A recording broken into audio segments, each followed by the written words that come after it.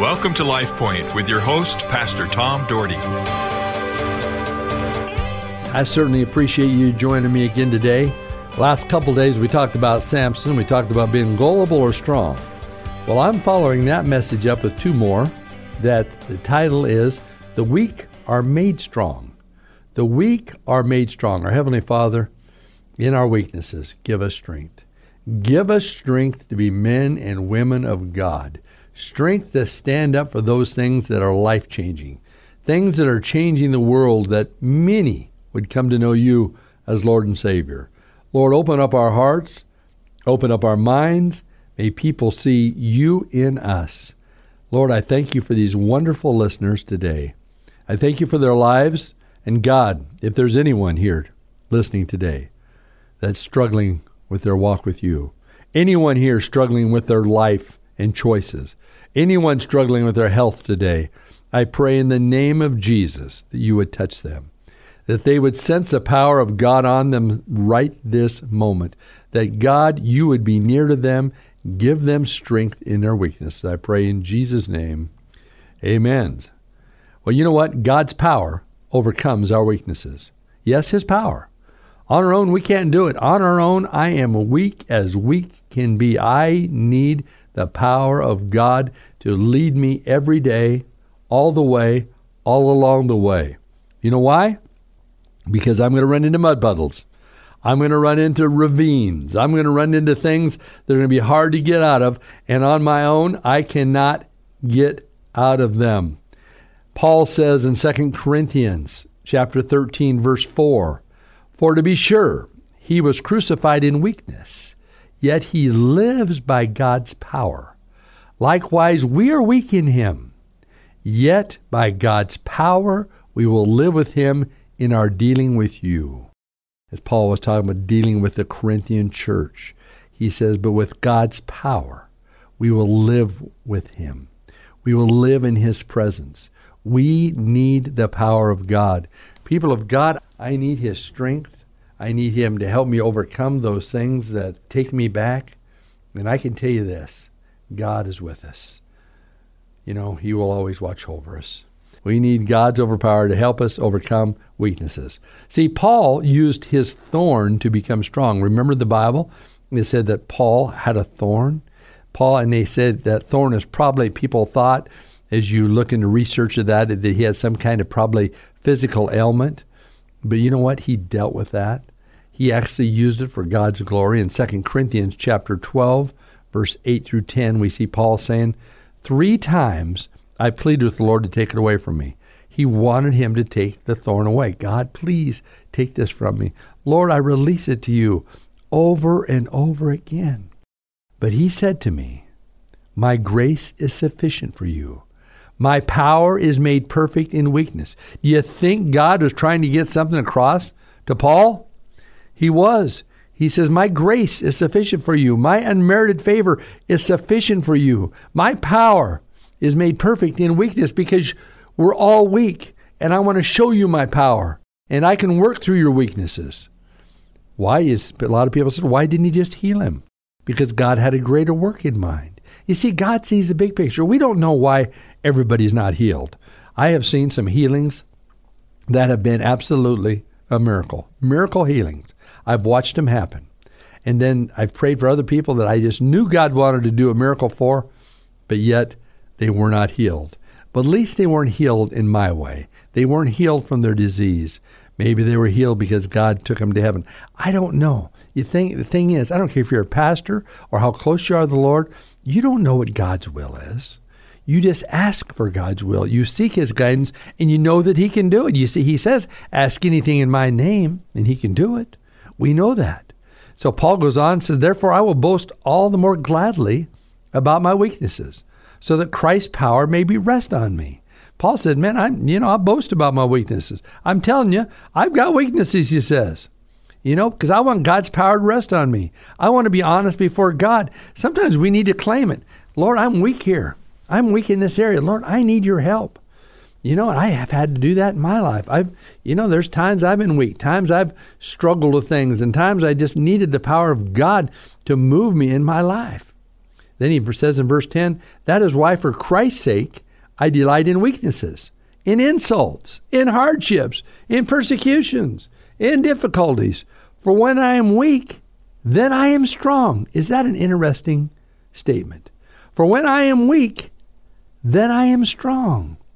He says, I delight in insults when people are insulting me for the sake of Christ. When I'm going through hardships, is that a positive prayer or not? Can you imagine going through hardships and you say, thank you, Lord. Thank you, Lord, for this mess I'm in. Thank you for all the struggles I'm having. Folks, that's not easy to do. It's not easy to do. He says, in hardships and in difficulties, I delight in weaknesses, even when I'm going through difficulties. See, that's a perspective that will take us to new heights in our spiritual walk when we start realizing, hey, we're going to deal with life like everybody else. We're going to go through ups and downs. Life is sometimes going to be a roller coaster. I do not like roller coasters. They're not my favorite. One thing, I don't like height, and I don't like the idea of going to the high and then coming down and feel like I'm going to fall out of that thing. I just don't like that. A few years ago, we went to Disneyland, and my wife loves rides, and so does my daughter. And I'm the lone duck because I don't care for them. But they talked me into going on that ride in California adventure called Screamin'. It's a great big roller coaster that's faster than all get out. And you get rolling, you go upside down, in and around, and everybody's screaming. That's why they call it Screamin'. And they're all having a great time. And I'm scared to death. Then they take a picture of you as you come out, and you see my eyes are as wide as apples, and and they call that fun? Really?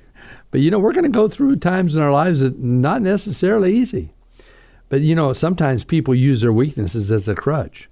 Oh, I can't do that because I'm weak in that area. Or I have this situation. I just don't dare do that. You don't dare do it because you don't want to do it. You're not allowing God to give you strength in your weaknesses. The churches would take off if you would allow God to work in your life. You had people that would say yes and work.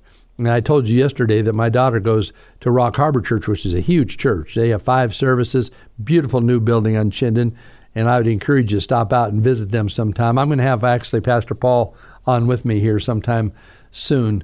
But you know what I'm impressed is there? They have so many workers. They have so many people. You walk in, and they're dressed in green shirts and says Rock Harbor on them. I bet there's at least 20 people around there that are telling you where to go and what to do. It's pretty impressive because they're saying yes to the call to try to reach people, and they are reaching people at an amazing clip. Probably the fastest growing church in Boise, or one of them. But and my daughter, like I said, and my son-in-law going there, and I can now go there some too because they have a 4 and 5:30 on Sunday afternoon services. I think that's awesome. Yeah, I'd love to be taught. And Keith is a great guy, and God's used him for years and years and years. So we need to rise above them with God's strength. Rise above the issues with God's strength. Remember, it's God's strength. God isn't impressed with strength or self-suffering. He's not impressed with your strength or your self-suffering. The Bible says in Matthew, blessed are the poor in spirit, for they shall see God. Blessed are those that struggle in their lives, because, it's not easy, and they have to count on God. They have to lay everything to the feet of Jesus. Sometimes we have it so easy that we don't even think about it, and so we don't taxi or call upon Jesus at all. See, God uses imperfect people. He used the Apostle Paul. He used Moses, who had a speech impediment, just to lead the people out of Israel. He led people that had all sorts of issues in their lives, all sorts of thorns, as Paul would say.